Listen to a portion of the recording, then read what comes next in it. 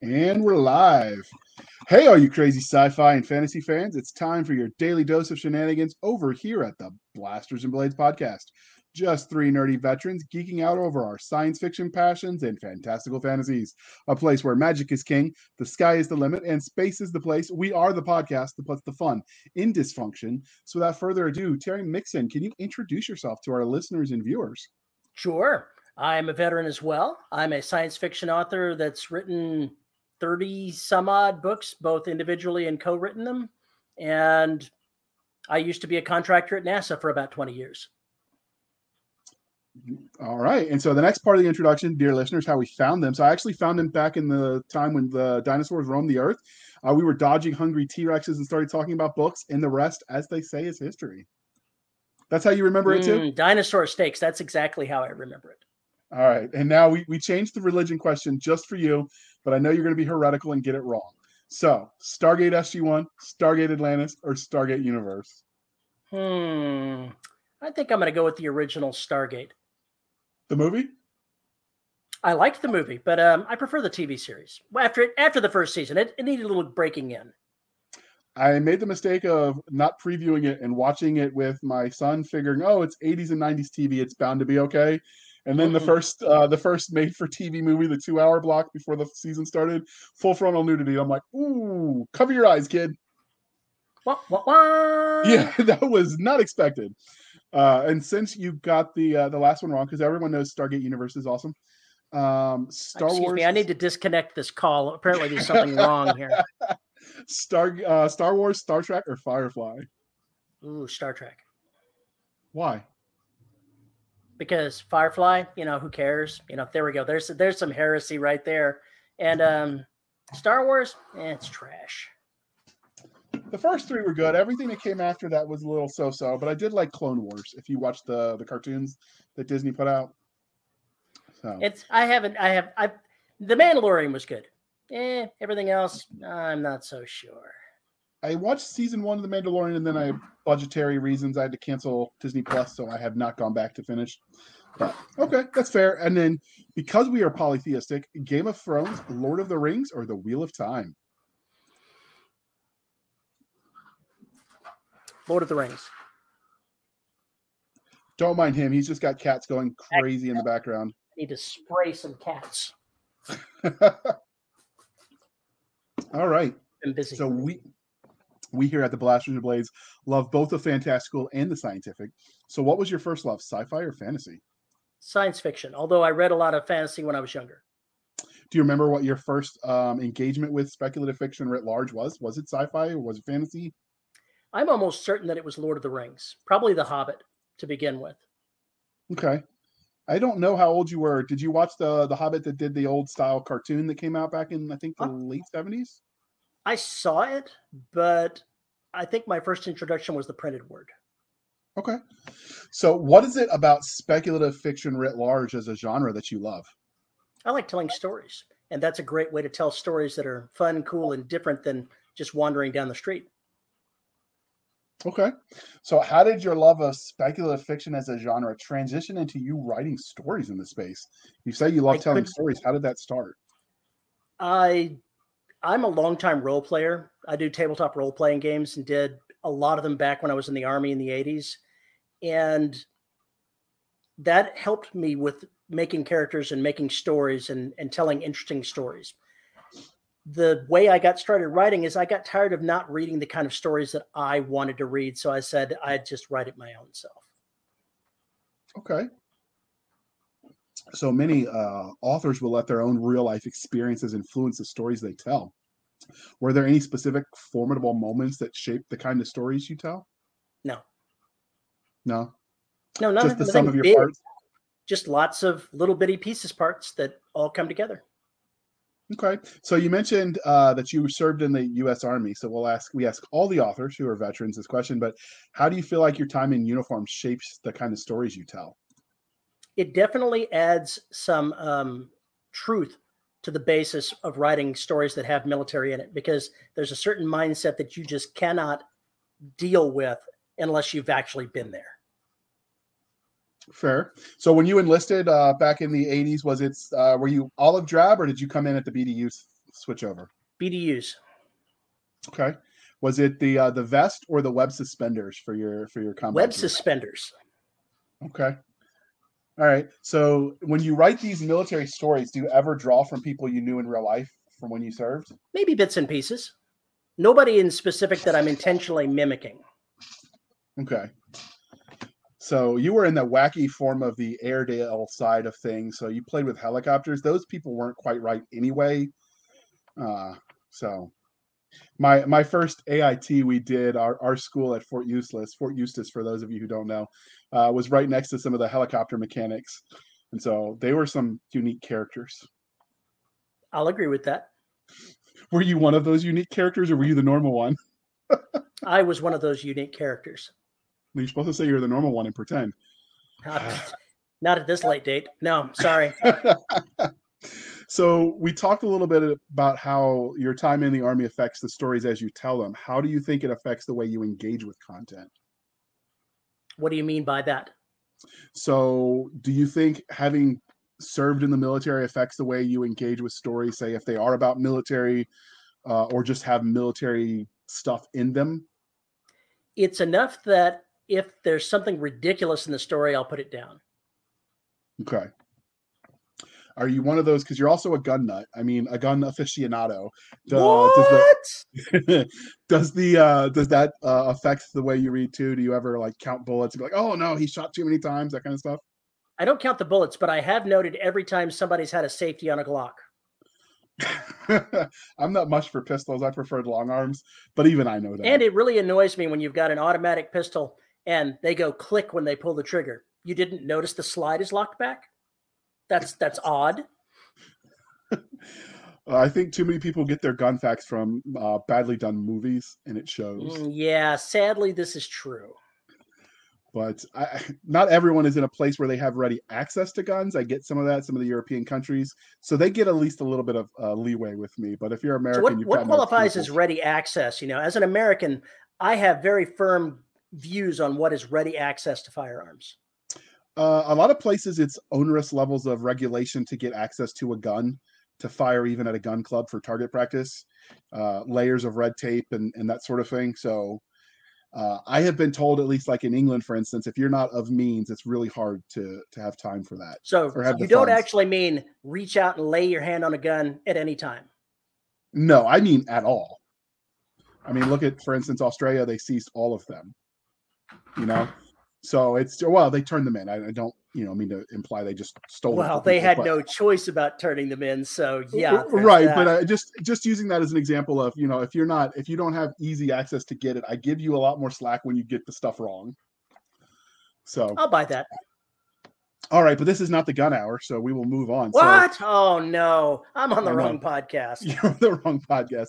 So transitioning from the writing side, let's talk about things from the fan angle. So have you got any cool fan art or had anybody cosplay your characters yet?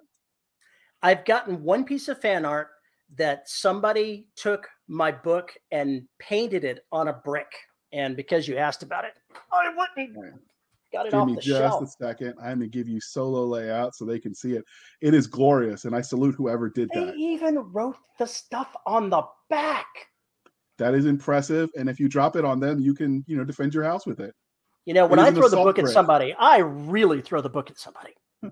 It's a fully automatic assault brick. So that is impressive. Does he like sell or he or she, do they like do that for sale now, or was it just a one-off? I haven't the slightest idea. It's been a number of years and I don't have any continuing contact with them.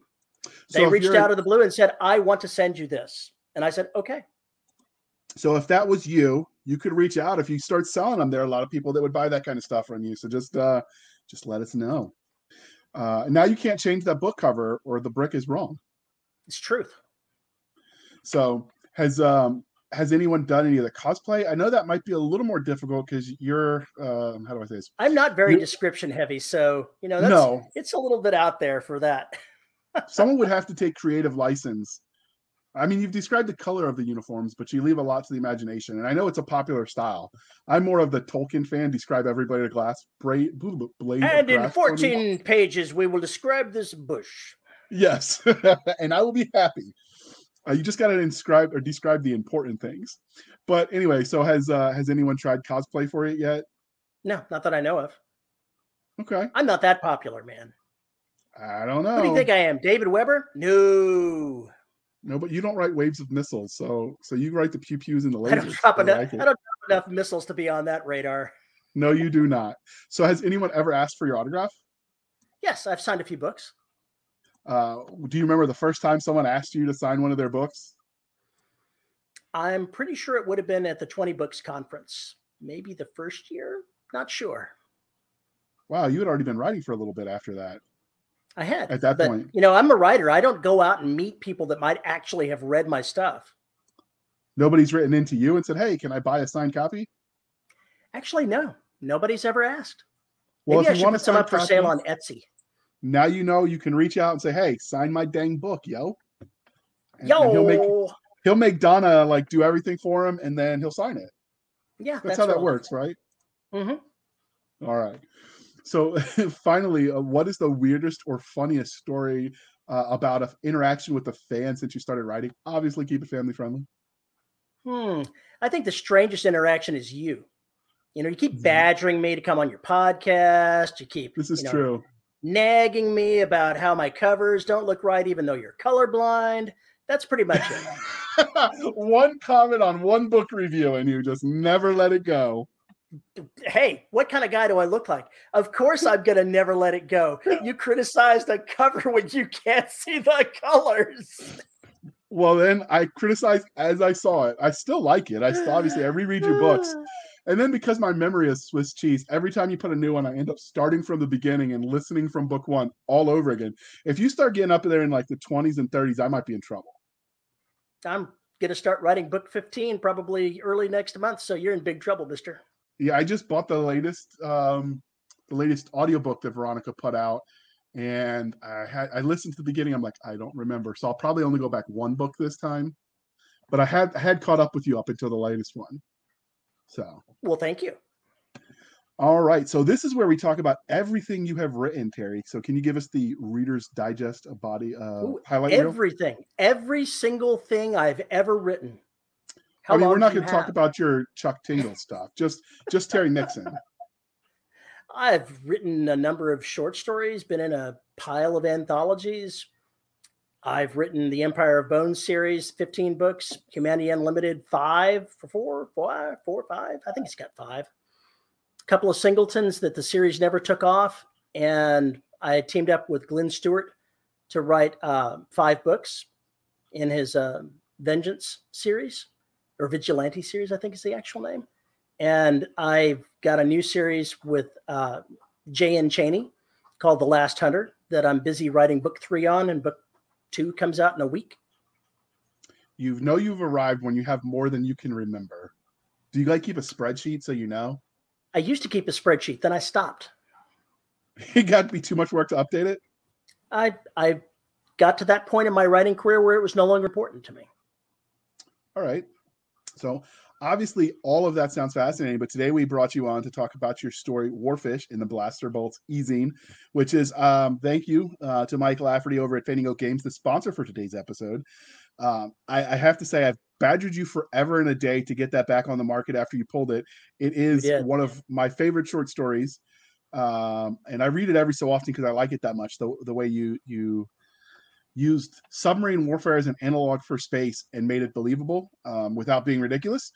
So where did you get the premise for that story? How'd you come up with the idea? Well, there's a book by the same name, Warfish, that was written about World War II submarining. And the story it was very much directly inspired by Lieutenant Commander Gritter, who was the commander of a submarine, or I guess he was a commander by the time he was done during the war. And so I pulled a lot of details from his stories and made them space. So by the war, you mean World War II? Yes. Okay. You mean there's been a war since World War II? It's just a few. Although technically we haven't actually declared war. So there's just been policing actions, lots of them. So we are going to take a moment and we're going to look at that glorious cover. It's pretty. It is. Mike Lafferty with his Fainting Goats stuff, man. He got some good art for that. So did you get any say in that art process, or did they just slap it up there and you say it's pretty? They slapped it up there and I say it's pretty. Okay. Well, I'm going to zoom in so you can see. It's got some of the markings that make it so pretty. And if you get to find a copy at Kmart, it is only $2.94. That's an X-Mart, my friend. Oops. Well, we were all supposed to see Kmart with the X-Mart so they don't get sued. That's how that works. Oh. So is there should there be like a flashing blue light on there somewhere? Probably the blue light special is going on. So what would your 30-second elevator pitch for that story be? That story would be, I don't know. I'm terrible at elevator pitches. I would say it is my version of the Silent Service taken into space. That's it. Okay, you I'm clearly terrible don't at write marketing. enough. See? Terrible. Awful. You just don't write enough elevators, apparently. Apparently not. I never have to actually make an elevator pitch. All right, so what do you think that makes this story special on all the stories about space combat? I think it's special because it's reaching back to the roots of modern combat. You're talking taking elements of something that was the last war that was fought militarily using what could be qualified as modern technology, if you don't count the police actions. This was something that engulfed the entire world and it has meaning. And being able to take that and translate it into science fiction was both a privilege and an honor. Okay. So does this story fit into a larger universe or does it stand alone? It could have been. I could easily have written a series that would have covered everything that was going on there. But who has time?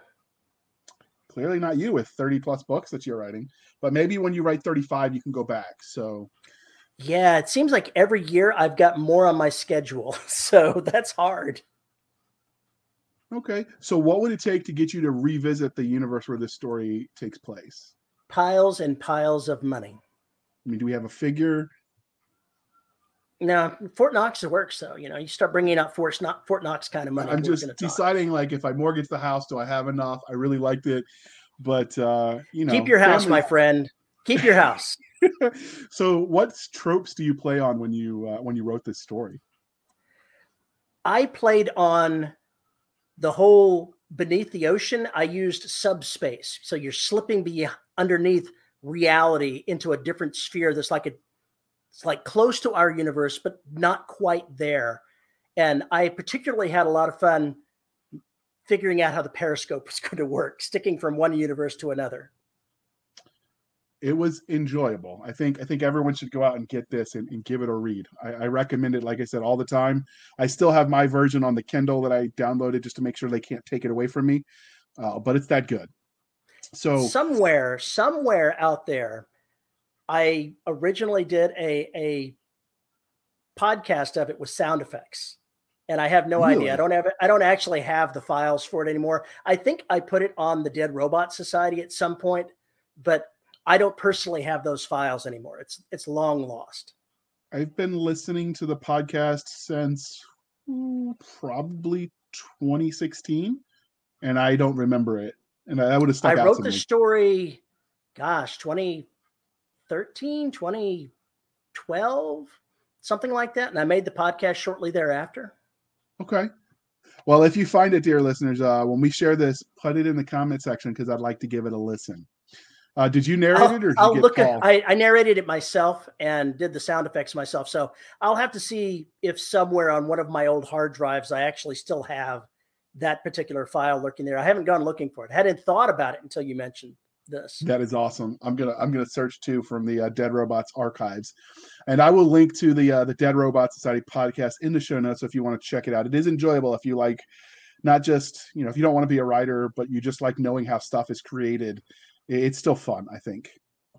We've definitely moved into just being writers talking about creativity as opposed to specific writing issues, except for whatever we're covering that week. Yeah, it's more stream of consciousness at this point, I think. It is. And sometimes with Paul, that can be a little scary. I'm just saying the man's a little touched. But so what genre or subgenre do you think this story would fit into? This would be definitely military science fiction. And what is it about military science fiction that appeals to you? as a former soldier, I think I have a connection, of some kind of weird connection to where I like reading about that type of story. Okay. Relive the glory days, as it were? Well, I never actually got to go to war and fight, so I can't relive the glory days that I never had. I mean, but you got to play with helicopters and do cool I stuff. did. So I got to blow up things on the training range. that is fun too. And nobody shoots back, so that's always a plus. All right. So we've talked a little bit about the Warfish, and I think because it's a short story, I don't want to dive too deep, because if we did, it'd be all kinds of spoilers. So what else are you working on right now? I am in the process of writing up book 3 in the Last Hunter series right now. I'll probably have it off to the publisher at the end of this month. So what's the premise of that universe? And we'll just go with book 1. So if people haven't started it, they can kind of get an idea. Have you seen the movie Battleship? I have. That actually is something of the flavor of that story. It's having to take a museum that used to be a powerful warship and take it to war because it's the only hope to save humanity. I'm assuming it's a spaceship, though, because it's sci-fi. Oh, it is. A kilometer-long asteroid with more weapons than you can count. If it actually was all put together, had a crew, and people weren't trying to just cut his legs out from under him as he's trying to build it back up. Do you have lines in there like, "That's no moon, baby"? I did not put that line in there, no. Probably good. But thanks for asking. So do you take your level of irreverence with a little bitty, fun quips, or a little bit straighter shooting? Because Jay and Chaney can go either way, so it's hard to judge with his writing. He could be serious, and he could be, I have been known to put some quips of my own in there, yes. Okay. So is this one tighter on the action, or is it more, longer arching saga like Empire of Bones? Longer arching saga. Okay. It's definitely space opera with strong military flavor. So what level of description might we expect? Is it about on par with what you normally do? Because I know it is. It's on par with what I normally do. Although I'll admit that I described the uniforms that they had to wear in more detail than I usually do. Did you go with what did you go with for your inspiration for that? I went with old style naval uniforms, great coats and the hats with the peaked caps that, if you watch Star Blazers, you're not too far off in my description of that uniform. And I'll admit that for the dress uniforms, I definitely went way fancier and more like, I don't know, maybe almost anime-ish type uniforms. Did you have to sell Jeff on that one, or did Chaney go with it right off the bat? I slipped it in when he wasn't looking. So are you using your normal editors for this, or did you use It's all variant. It's all variant. Okay. Mm-hmm. I think Molly edits for him. She does good work. I've worked with her before. So how long do you see the series going? I think the last time we talked, he said we since he said it publicly, I can say it as well. I think that we're looking at a minimum of 6 to 8 books with targeting 12, and we'll see what goes on beyond that. Is it going to be out in audio as well for those that like to be read to instead of read? Well, book 1 is already out in audio with Jeffrey Kafer doing the narrating. Book 2 is in the process of being recorded, and book 3, got to finish it first. Okay. So what's your publication schedule? Are you doing just as quickly as you can get them? Or are you alternating them around other series and books? He would like them as fast as I can do them. And, I would love to give him that, but I owe my fans something as well. So I'm writing 2 books for him and 1 of my own, and then going back and doing 2 for him. So for 1 of your own, are you going back to the Imperial Marines, which is the pre-fall Terra from Empire of Bones, or are you doing the main series? The last gap that I had, I wrote book 1 for him, and then turned around and wrote the Imperial Marines book. I wrote 2 books for him. I'll finish that at the end of this month, and I'll go write the Empire of Bones novel. So I'll give him 2 more, then I'll go back to Imperial Marines. Okay, so you alternate. Are you still planning on the spinoff that you had talked about with the Empire of Bones? No, No. I would love to do that. I just do not have time. Yeah, that'd take a lot of oversight to get the canon right. So, and yes, time is an essence, but we do promise the readers that these anthology short story interviews will be quick, and I promise you that as well. So as this interview winds down, was there anything that we didn't ask about Warfish that you wanted to tell the listeners? If you have not read any books about service in World War II, do yourself a favor and go buy yourself a copy of Warfish. I think you'll find it enjoyable. That's what I think.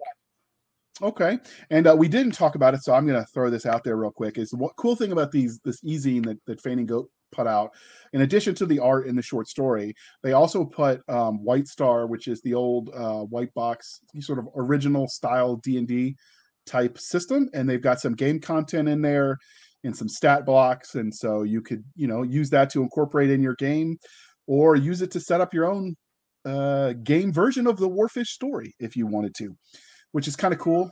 He's got a little bit of everything in all of the zines. So if you like gaming or you like short stories, I suggest you check them all out. But I would be remiss if I didn't remind you, dear listener, to please be kind and speak your mind on the reviewing platforms. Your reviews help the right readers find the right books, and you can find this eZine over at DriveThruRPG, where you can also review them after you read them. And Terry wants nothing but 5 stars from you because it is awesome. Well, thank you. I'll take all the 5 stars I can get. Absolutely. And I know at some point in time, when we interviewed Mike Lafferty about this one, he did say that there was plans in the future after he had a X number out that they're going to put a bound copy together with a Kickstarter. So if you want to get the compilation in hardback, that will be available at some point. But support them now and buy these. These are amazing. You can't get to the hardback unless you buy the stuff to get there. Yes. If you want the authors to keep producing certain things, you have to show them with your money that you like it. So, all right, Terry, how can listeners find you on the wild interwebs? You can find me on Amazon. I'm the only Terry Mixon writing science fiction, and you can see my face right here. My picture is on my page. You can also find me at terrymixon.com. All right. And you can find us, dear listener, on Twitter at twitter.com/SF_fantasy_show, Sierra Foxtrot _fantasy_show. You can email the show at blastersandbladespodcast@gmail.com. Again, blastersandbladespodcast@gmail.com. And Doc will be happy to answer those emails for you. So just be polite, and you're not talking to me, so you can use your manners. You can find us on Facebook, where all the shenanigans happen, at facebook.com/groups/Blasters and Blades podcast. Again, /groups/Blasters and Blades podcast. You can find our website at anchor.fm/blasters-and-blades. Again, anchor.fm/blasters-and-blades, or you can support the show for as little as 99 cents a month. Or you can support the show over at buymeacoffee.com/author J.R. Hanley. Again, buymeacoffee.com/author J.R. Hanley. I promise if you put it in the show notes or in the notes that it's for the podcast, I will keep my co-hosts, Doc Seska and Nick Garber, duly intoxicated. They will drink until their liver surrenders. And if Doc was here, she'd tell you she ain't no quitter. So thank you for spending some of your precious time with us. For Nick Garber and Doc Seska, I am J.R. Hanley, and this was the Blasters and Blades podcast. We'll be back next week at the same time, where we'll indulge our love of nerd culture, cheesy jokes, and all things that go boom. All right, Terry, it was a pleasure. Thanks for having me on, man.